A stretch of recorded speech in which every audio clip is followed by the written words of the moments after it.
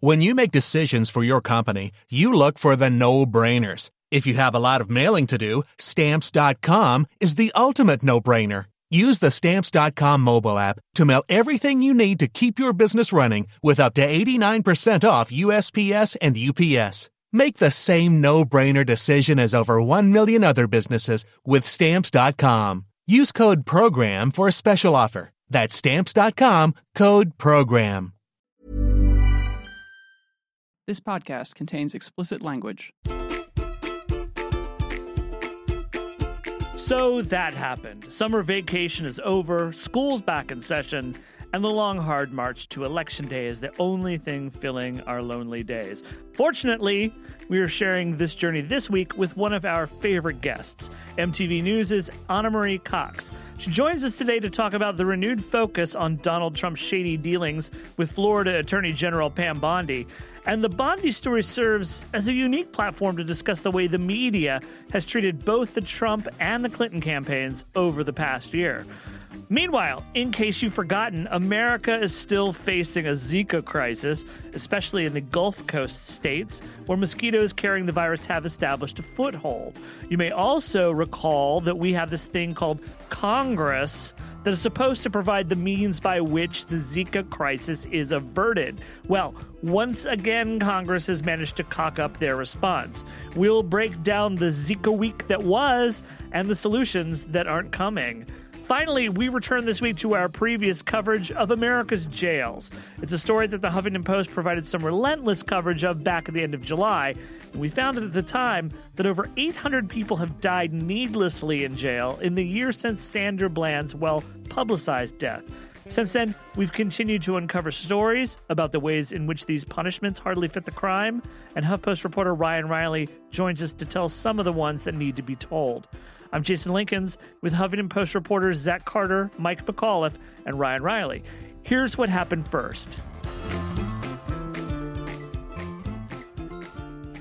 Good day or good evening or good morning or good weekend to whoever you are and wherever you are. Welcome once again to another edition of So That Happened, your weekly digest of all the crap we've ingested and are excreting in hopefully a sane and competent way for you.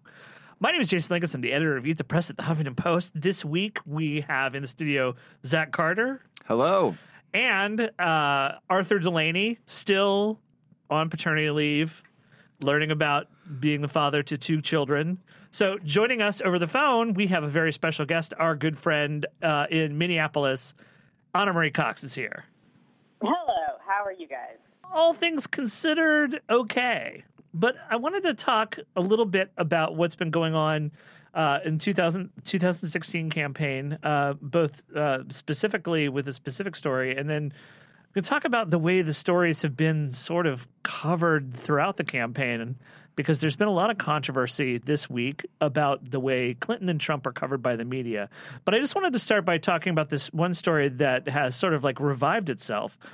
Pam Bondi, who is the Florida Attorney General. It's once again become reported in the news that Pam Bondi got a lot of great favors from Donald Trump after she agreed to put the kibosh on investigating the claims made by plaintiffs in her purview in Florida pertaining to Trump University. For those of you who don't know, Trump University was a sort of multi-level marketing scam dressed up as a real estate college in which Donald Trump promised to make people rich, playing the market. He did not make them rich. He impoverished them and scammed them out of lots of money.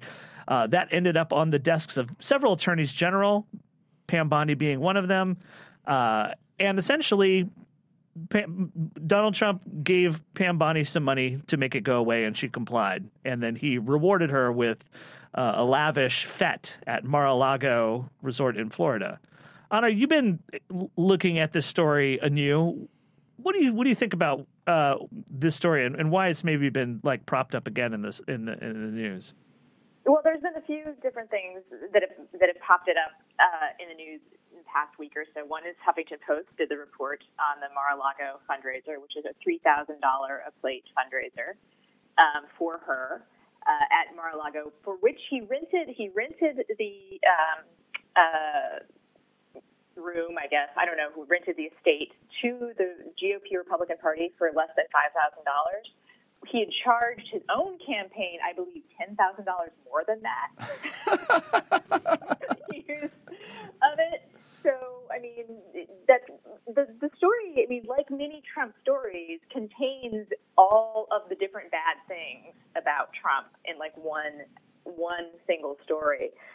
The other thing that's come up more recently is the Washington Post reporting that there was some funny business beyond the obvious funny business with that $25,000 donation to Bondi's campaign, which is that the Trump Foundation was the source of that money.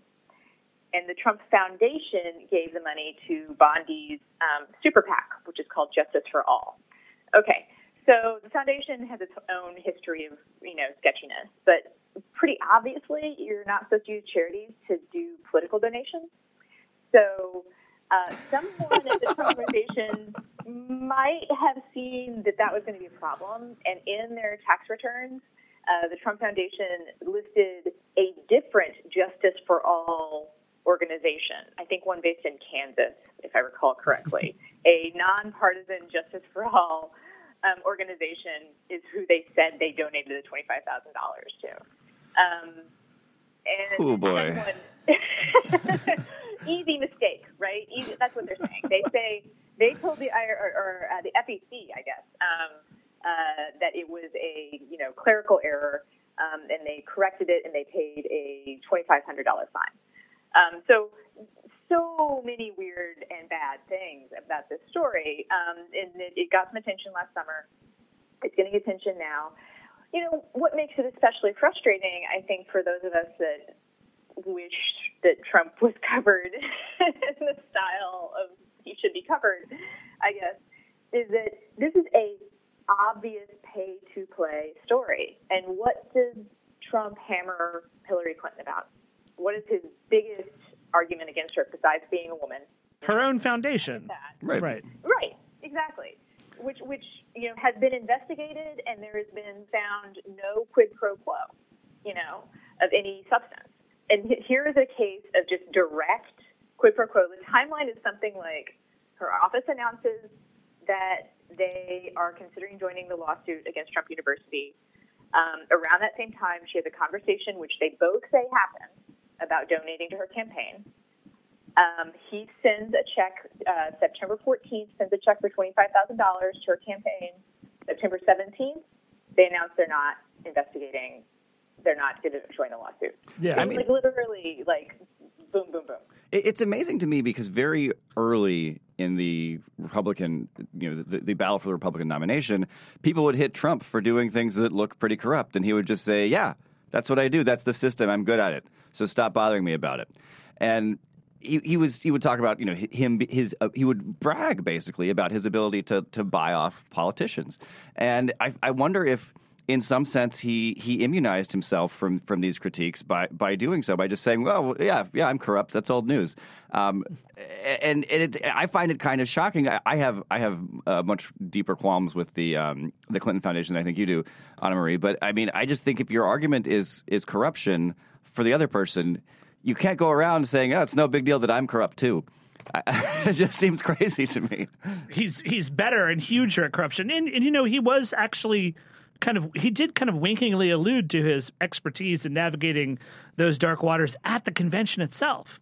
Oh, and he didn't winkingly allude to it. I got that timeline a little wrong, by the way. It was all within the same month that all happened. Right, yeah. Anyway, he didn't just winkingly acknowledge this. He said, they kiss my ass. He says, I call and they come. I mean, they're direct quotations from debates where he talks about this. And the thing is, this isn't just your standard, sort of money for access that we're used to, and I think Americans are a little bit inured to. He broke the law, several times. I mean, or at least broke regulations and had to pay fines. He had to pay one of the largest fines ever recorded in New York for the New York State Lobbying Commission. He had to pay a fine of $250,000 for improperly reporting his lobbying fees. He spread out almost $200,000 worth of donations to one city council member in New York in the, I want to say, 80s. That's a violation of the limits on how much you're allowed to spend on, say, city council elections. Yeah. What amazes me is he basically he got Bondi for cheap, you know? Like, I mean, there's a part of me that wonders if equal work for equal pay here, because he also apparently donated $35,000 to Greg Abbott in Texas. So, like, you know, come on. Equal pay for equal play. There is a terrible gender inequity in the corruption, and I really can't stand it. Obviously, you know, one of the more interesting things about this is, of course, if you're a Clinton ally, you really want to focus on this Bondi story, because you spent the past week complaining about how those of us who made a big deal about the Clinton Foundation weren't able to find any quid pro quo situations there. I mean, I kind of fully admitted in the last podcast that I kind of take Zephyr's line on the whole idea of political corruption, where just the creation of something that looks like it could be inappropriate is probably damaging to democracy. But let's leave that aside for a second, because in this case, I see why Clintonites would want to bring this up and promote this story. I also have seen this week just a massive war break out in the pundit world over whether or not the media is fairly covering Clinton at all. There's a big fight, I guess, between Paul Krugman, who wrote a piece warning that Clinton was about to get, quote, gored, not like by a wild boar, but like treated like Al Gore.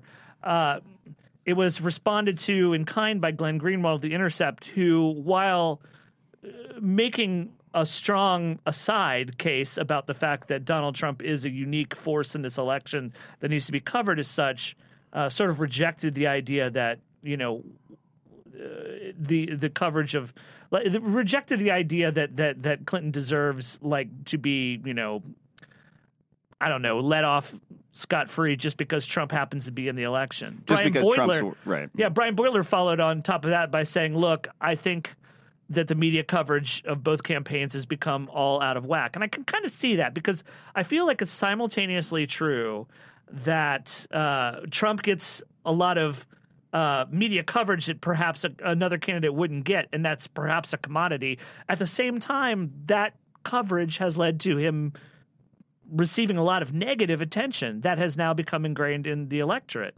You know, I see Trump, you know, basically get praised for being able to make it through one speech without sharding himself. But at the same time, we have no proof about that. Yeah, and no one gives Clinton we have no proof of that. But Show me the underwear. Obviously, no one gives Clinton credit for being able to make it through a speech or an appearance. And in fact, there was like wall-to-wall coverage of the time where she coughed, which is a bit ridiculous. At the same time, I can't help notice, but the Twitter and every social media feed in the world has become like a rolling sludgy river of Trump opprobrium. I mean, I'm having a hard time trying to figure out where the media coverage is right now in this election, or if they're even aware. Well, you know, it's funny. I guess I could I could sort of take a Slate-style position on this, which is in some ways, I wonder if we're seeing some of the best campaign coverage, you know, we have it in a while, because Trump's awfulness has really forced a lot of organizations to reconsider false equivalency and to reconsider the tone that they take when covering someone. Mm-hmm. I think the revolution of the chyron in cable news is pretty welcome. I think that what Brian Stetler and Jake Tapper are doing at CNN has been pretty great. Both of them calling stuff lies, you know, in a way that you don't normally see. I mean, on the other hand, there's been a lot of terrible stuff too.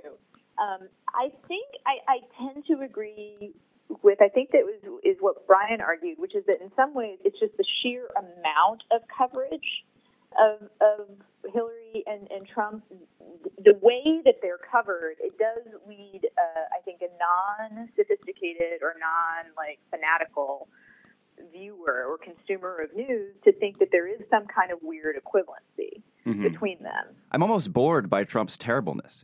He's just so obviously awful, and he has been so obviously awful to me for over a year, that that new stories that come out about showing him being corrupt and terrible, I don't find them that interesting. Whereas Clinton is a more interesting and complex figure. Sometimes she does stuff that's really great. Sometimes she does stuff that seems pretty terrible. And so stories that are about Clinton, I find myself as a reader more drawn to. And I wonder if that's not happening some in sort of the way reporters and editors select stories. Like, well, yeah, of course Trump's terrible, but that's boring. Right. I think that's definitely true. I think that, like, in some ways, while I think that Trump's racism and bigotry and xenophobia, obviously those are hugely important and they drive his policy, sometimes they are distracting for us. Like he's such an obvious thug. Mm-hmm. That's the bright and shiny argument, and also that's easy to call out. Mm-hmm. That's now a social norm. Right. Thankfully, like I'll defend political correctness on this front. That you don't say nasty things about large groups of people, because of their, race or heritage or gender or whatever. Like Americans just recognize that that's a bad thing, and journalists don't feel like they're doing any kind of putting a finger on the scale to call out a candidate that says something blatantly racist or homophobic or gender biased or whatever. So journalists are really happy to do that when Trump or one of his surrogates says something awful. That forum was just a horrifying embarrassment. Yeah, the NBC forum the other night. Right. It was, I got scared, like if this man, he doesn't understand the military. Clearly, he doesn't seem to have interest. And he said things like not beyond, like people are paying a lot of attention to what he said about Putin, where he cited Putin's approval rating as proof that he's like somehow a reputable source. Right. A lot of reputable polls there in Russia right now. Yeah, a lot of good polling. What's the 538 rating on that polling? the Putin approval. That's getting a lot of attention, but also he talked about, getting rid of all the generals that we currently have. Theoretically, after they submit their plan to defeat ISIS in 30 days. Or it's the new general that will submit the plan, whatever. It's not consistent, but that statement shows like an ignorance and contempt for like how the relationship between the military and the civilian commander-in-chief, like there's a balance there, Like it's a big deal when you release someone command. First of all, the president can't fire somebody. They can only relieve command. And then also those are not generally considered political appointments. Yeah, right. Definitely. It's sort of this thing. It's a tradition we have where, like, we tend to kind of Congress actually oversees the promotion of generals. It's a whole balance of powers thing that I don't think he understands. And also dismissing whole swaths of people from government because they disagree with you is literally a thing that Stalin did. Literally. I think a lot of that, and yet during that forum, Matt Lauer was unable to like challenge Trump on his claim that he had always opposed the Iraq War from the beginning, which is just not true. It is a lie. It's something that everyone should be able to do by now because it's been so well reported that that's a lie. But I think things like Trump University, though, it just you get to the point where it's not just that he's doing something that's corrupt and pay to play. He's doing something that's corrupt, pay to play politics with an institution which has been accused of extremely gross fraud on its own customers. It's not like just a building that went up and he cheated to get the building permits or something. He's cheating to cheat people. And I think once you have that, once you've heard a certain number of these stories, you start becoming kind of numb to like how horrible these things are. Like I even hear just listening to you talk about Trump and the generals, I'm like, Jesus Christ, how could this guy be running for president? But I feel like I've had that thought in my head like every day for the last year.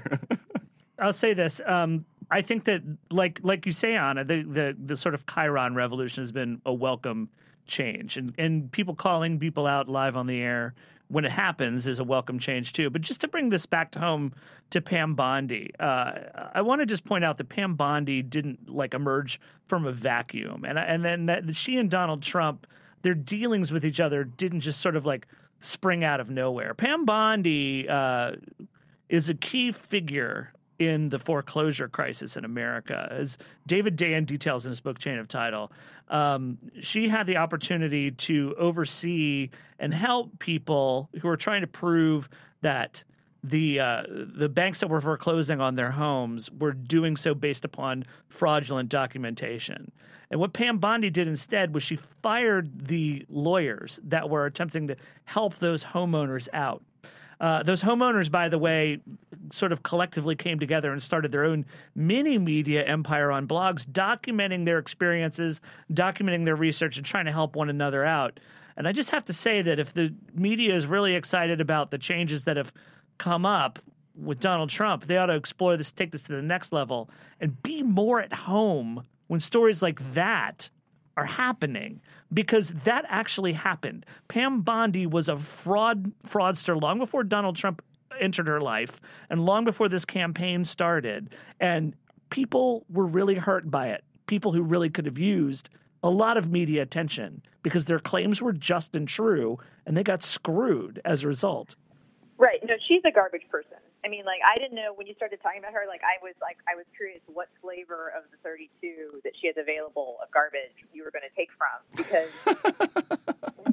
she's a homophobe. She's a hypocrite. She also is an NRA crusader. She once rescheduled a death penalty carrying out, they were going to, put someone to death on one of many in Florida, and she had it rescheduled so she could go to a fundraiser. She was found to have deleted emails and texts in violation of government record keeping. There's a list, of like all of her terribleness. I've been also like, I don't know if I'm the first person that I've been calling her Tea Party Barbie. She is like, I know, but like she is like sort of representative of like all of the awful things that sort of this latest iteration of the, GOP has done. You never thought that Chris Christie would be the preferable choice to anything. All right. Obviously, it's a mess and people are garbage. But Anna Marie, thanks for not being a garbage person. Yeah, you guys are not garbage either, and I enjoy spending time with you. Yeah, absolutely. Thanks so much. And folks, we have a really good show coming up, so please stick around. We will be right back.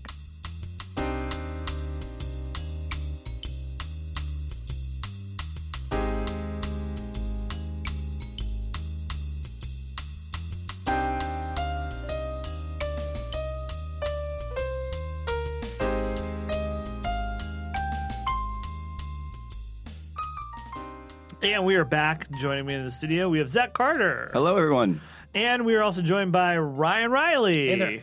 So back at the end of July, Ryan, you and Dana Liebelson published a gigantic piece, massive research undertaking, really, into the nature of our jail system. And let's be clear from the outset, because I remember not being clear at the start of the last segment we did on this. We're talking about jail here. We're talking not about prison writ large. We're talking about county lockups, the place where you were detained upon arrest, between your arrest and arraignment, trial dates, that kind of thing. Sure, yeah. So county jails. Yep. And what you found was harrowing, that people tend to die there in great numbers, and in the first 72 hours if they're kept there. Yeah, it's very frequent. So I remember when we finished that segment, you published a story. Remember, you expressed a hope that there'd be means of following up on this. I'm sure that what you wanted to be able to follow up on is hey, everyone read my story, and jail systems are taking it very seriously, and they're reforming all their bad practices. Yeah. Didn't quite work out that way, but you have heard some more rather harrowing stories about people who have ended up in stir and have suffered and died as a result. Yeah, definitely. And I mean, in this particular case, it's one that we spent a lot of time sort of researching. And what's interesting about it was, last year, I think in the year after Sandra Bland's death, there was like one other major jail death that got a lot of attention. And it was involving J. Michael Mitchell, who was this 24-year-old with mental illness who died in a jail in Virginia after he had been accused of stealing about $5 in snacks from a convenience store. So he spent about almost 4 months there until his death, and he lost all of this weight. And essentially it was like it was sort of an incredible story, because it ended up that he had been ordered to basically go to a mental facility by a judge, but essentially somebody lost some paperwork somewhere, and basically the conclusion is basically he starved to death. In a 24-year-old, it was sort of an incredible story.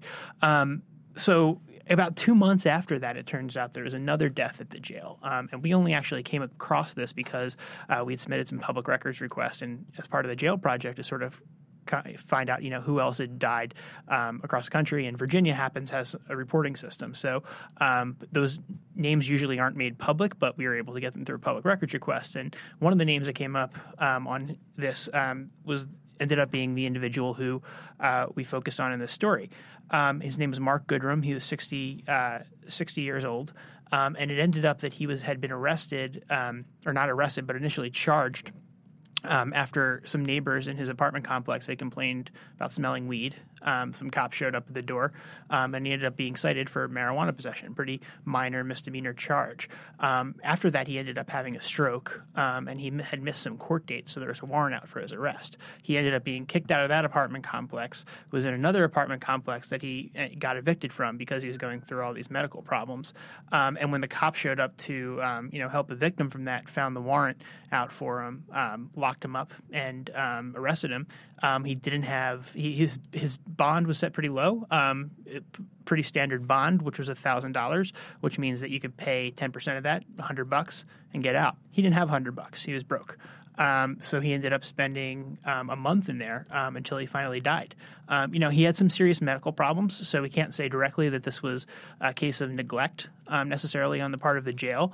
I think the bigger story here was probably what the hell was a guy doing on a pot charge locked up for a month, especially someone who was 60 years old. Who was 60 years old and who's had all these, medical problems. I mean, the guy had a stroke. He had his one leg amputated. This wasn't a major crime lord. This was a guy who was smoking pot in his own house and ended up dying in jail. So there are a lot of problems with that. But one that sort of jumps out at me is the routine use of the bond system. Mm-hmm. We don't talk about that a lot, but in other countries, this doesn't exist. The idea that if you pay somebody money, you don't have to be locked in a cage. Right. Is this something that's Philippines that does it? I think there's only. It's very unique. And it's strange. And is this something that criminal justice reformers are looking at? That why do we do this at all? I mean, why are we putting? If you have $100, why are you allowed to not go to jail versus somebody else? Yeah, the system doesn't make any sense. I don't think anyone looks at this system and says, yes, this is the best way of. The only people who think that are the people in the bail industry. If you look at this from that's who's really fighting against this. And actually, the Justice Department just entered into a case that we've been following. Is an appeal, basically a man who was also locked up because he couldn't afford a certain amount of money. So there's a lot of interest, a lot of monetary interest in keeping the system as it exists in a lot of states going at this point. We don't have this in D.C. actually. D.C. has been actually a little bit out ahead of the curve on this and sort of makes assessments based on public risk, which is really what it should ultimately be about. That should really be 60-year-old stroke victim who once got eyes should be considered a threat to society and need to be locked up, especially need to be locked up in a situation where the only way out is for it to shake him upside down and get his last $100 off him. Exactly. Yeah. And it's sort of crazy, right? Because there's the other side of this too, where people actually, if you're really rich and if you murder someone, the idea you could, if you just happen to be a loaded person who murdered someone, you can actually be out on, on bail. Before relatively your simple trial, right? Even though you're, no matter what your public, they can set it really high, but if you have enough money, you can get there, right? But it doesn't really have any, and there's been tons of studies. There's no science on this that says or studies on this that say that you're more likely because of this bail system, right? Because in his case, right, if he put $100 up, he's losing that $100 no matter what. It doesn't matter if he showed it's a fine essentially, right? Yeah, or it's but so. A fine before trial. Right. If he had $1,000 and he put up $1,000, he would get that money back, right? But he has to pay this outside, for-profit group a 10% fee, and then they keep that money and they put up $1,000 for him. But then that $100 is gone forever, no matter what happens with his case, even if he's completely innocent, found not guilty, whatever. Sure. Yeah, but But, he couldn't come up with that. I mean, the guy was bankrupt. So, I mean, that's what Why happened. he's getting evicted. Right, which sort of for taxpayers makes is just a terrible thing, right? Because I mean, not because this guy couldn't come up with $100, not because he's a public safety threat. He's literally bedridden. I mean, he's not going anywhere. But because of that, the taxpayers end up on the hook for putting this guy and giving him terrible care. Apparently, I mean, there's been complaints every point. Well, yeah, clearly, right. Yeah. But that was an expensive. Taxpayers were on the hook for that, right? Because of that, he died. Right. We didn't get any kind of – there was no kind of taxpayer benefit to any of this. No, not at all. I'm wondering if there was any kind of taxpayer benefit to another case that you cite. This is – we can say fortunately no one died in this case. But you also have a story that came out about 10 days ago about a woman named Nikki Petrie who essentially kited a $29 check. Yeah. And ended up in jail for 35 days for having kited a tiny check. Right. How on earth did this happen? Because this seems to me tantamount to running a debtor's prison. Yeah, I mean that was the closest. Debtor's prison is a phrase that's thrown around. It's catchy. It's clicky. It's thrown around. Well, they used to exist they used to be widely practiced. The idea of a debtor's prison. Sure, in a lot of ways it does. But this was directly, basically, a debtor's prison. Right. I mean, the most direct. It's literally. It's never really clear to me how if you owe someone a debt, locking them in a cage makes them more likely to be able to pay them back. In a lot of cases, I mean, this is terrible, but that works for a lot of people, right? Because if you're in jail, and you have family members who have any money, even if you don't have any money, they're going to give whatever kind of money they have out of their pocket to get you out of that situation. Right. But that's if you have, connections and, there's obviously a ton of this that goes into the history and race, and that's why it's more difficult, because of, years and years of oppression and whatever, and the idea that, African Americans aren't as able to build up wealth as easily. That's also part of it, right? So it ends up, being racially discriminatory. People end up spending a longer time in jail because they don't have the families don't have as much money as they. But this is also on basic civil debt collection standards. Right. That's actually considered harassment if a debt collector goes after your family to try and get your family members to pay up for you for your debt. So this is a case where it works because the government is basically doing things that the government bans shady debt collectors from doing. Yes. All this would be a huge criminal enterprise if it was anybody else other than the government doing it, right?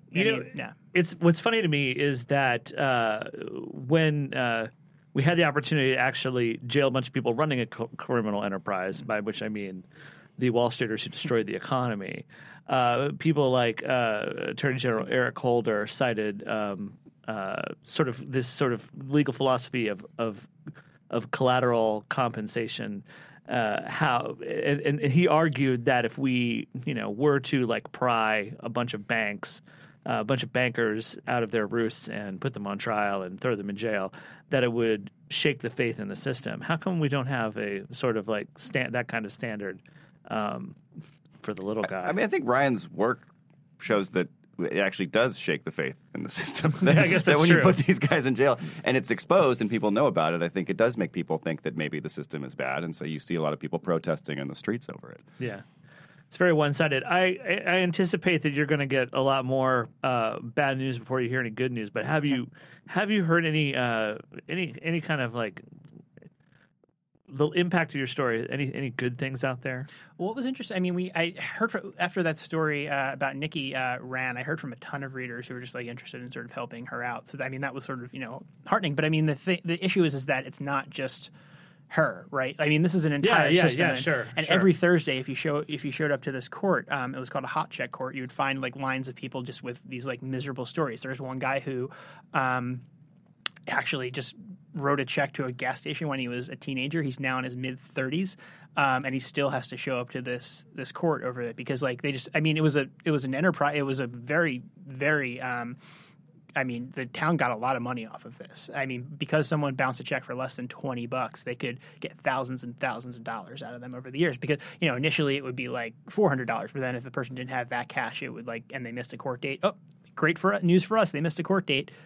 More money for us. It was just. I mean, it was just insane. It's really insane. Yeah. But continue, people out there. If you hear stories like this, please continue to share them with us. Please continue to share them with Ryan. Ryan, your email is Ryan.Riley, REILLY, at HuffingtonPost.com. Yes, please send us your stories. Thanks a lot, Ryan. Thanks, Zach. And we will be right back.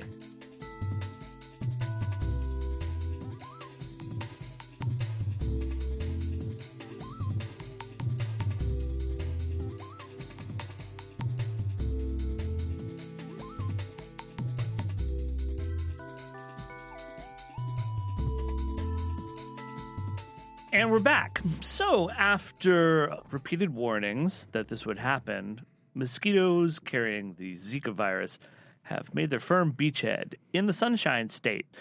And now women who are at risk at receiving Zika-related birth defects find themselves, well, at risk.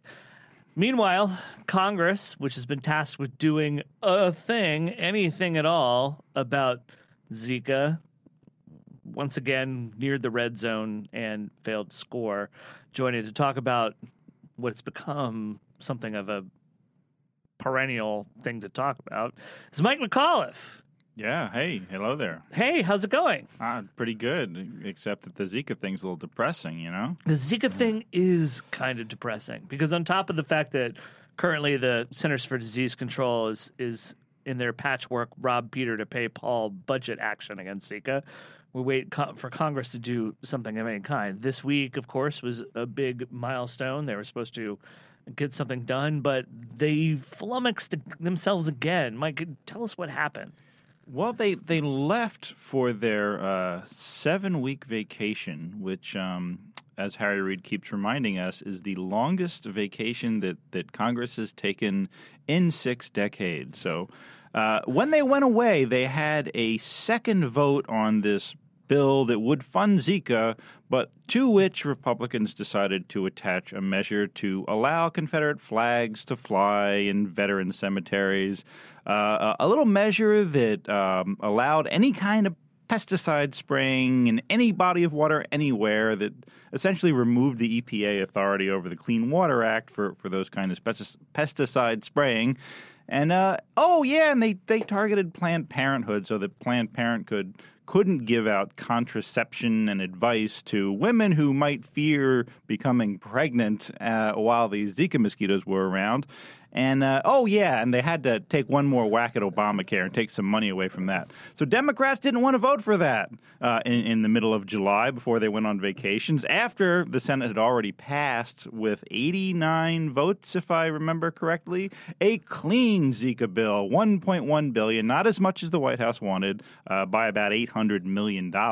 But still, it would have done the job. So politics intervened. It failed. So here we are back hard at work in September after 7 weeks of rest.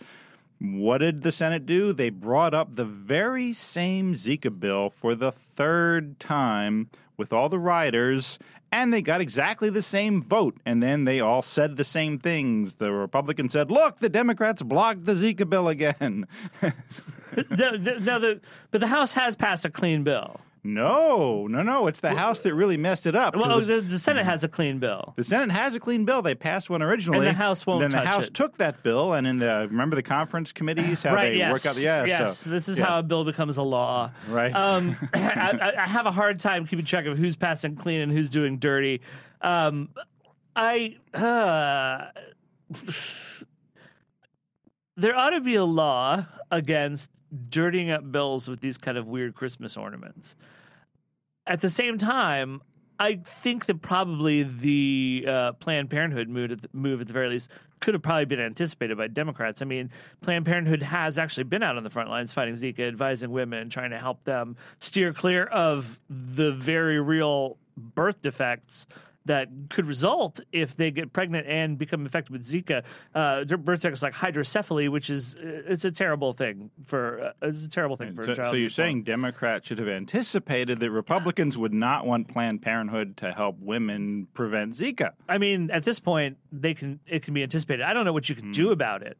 The Confederate flag thing seems really ridiculous at this juncture. Yeah, I don't even know where that one came from. Like, I couldn't figure out who on that conference committee was like, you know what? I'm going to plant that flag back in those cemeteries. Right. Yeah. Yes, that will definitely help things. Now, there's a health crisis. We need more Confederate flags. Yeah, well, maybe it'll scare the mosquitoes away, or maybe they'll only be southern mosquitoes. Maybe I don't know. I'd rather think that a Confederate flag would attract some kind of disease-carrying insect, since, well, it has a history of attracting disease-carrying insects wherever it's unfurled. But I can't believe we're back here at square one, and now it's going to be how long a wait until something new comes along? I mean, well, they have to do something pretty quickly, right? Because the government runs out of money at the end of this month. The CDC, that's good news. That's right? good news. We'll shut down the CDC, right? The CDC literally has cobbled together, and the Department of the Health and Human Services Department has cobbled together all sorts of funds to keep the thing going, but those little, scavenger runs through the couch, that money goes away by the end of September, and they have to stop vaccine work. They have to stop, spending money on diagnostics and all kinds of things that we really, really need to do to prevent Zika from becoming like it is in Puerto Rico. Especially in places like Florida and Louisiana and places where there are lots of, swampy standing water for the mosquitoes to breed in. So they got to do something. And there was a little glimmer of light yesterday when both Harry Reid and Mitch McConnell said they are talking with the White House to work this out along with the budget, which they always got to make it more complicated, so God knows what else they'll slide in there.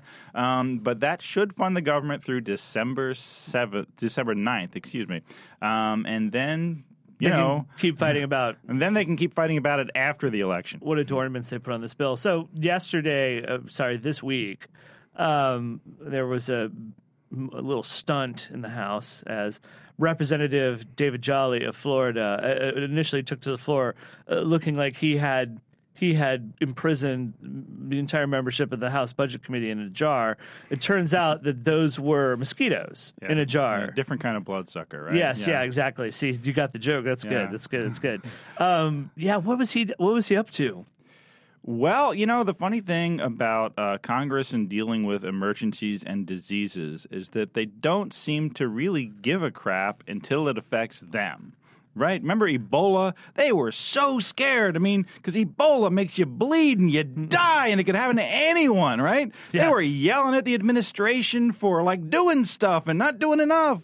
All right, well, they thought, but, pregnant women, we're old guys. We're not going to get Zika, so what, All right, well, so maybe it'll make you go blind, it turns out. Maybe you'll be paralyzed. Maybe you get dementia. All right, well, they're starting to care a little bit more now, right? But they don't have the bugs in their state. So David Jolly went to, I don't remember the name of the research university in his district, and he got them to collect 100 mosquitoes in a jar, and he brought them there, and he said, I wonder what would happen if I loosed these little suckers out in the floor of the house here.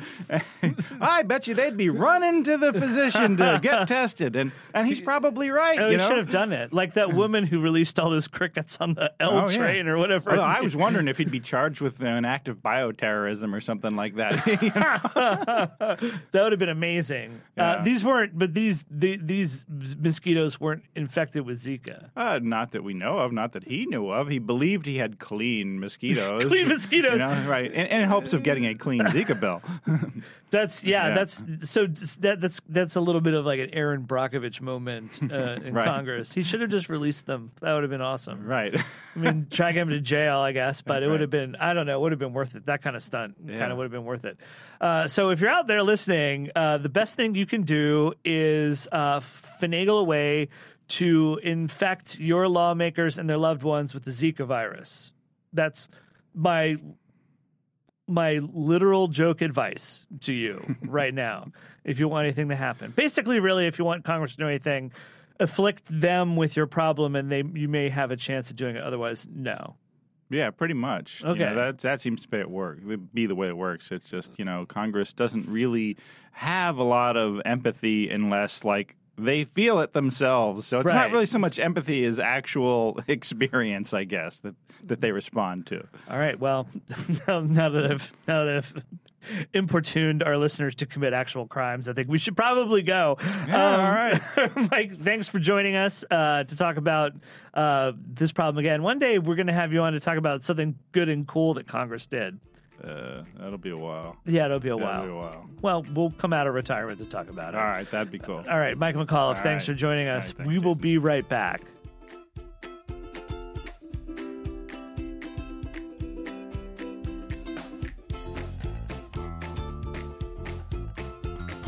So that's what happened this week. This podcast was produced, edited, and engineered by Christine Canetta. Our executive producer is Nick Offenberg. I'm Jason Linkins. This week we were joined by MTV News' Anna Marie Cox, as well as Huffington Post reporters Zach Carter, Mike McAuliffe, and Ryan Riley. So That Happened. It's available on your iTunes at itunes.com/So That Happened. Check out the whole family of Huffington Post podcasts in the iTunes store. And while you're there, subscribe and tell your friends. If there's something you'd like to hear us talk about, send an email to sothathappened@huffingtonpost.com. We want to thank all of you for listening. We miss you already.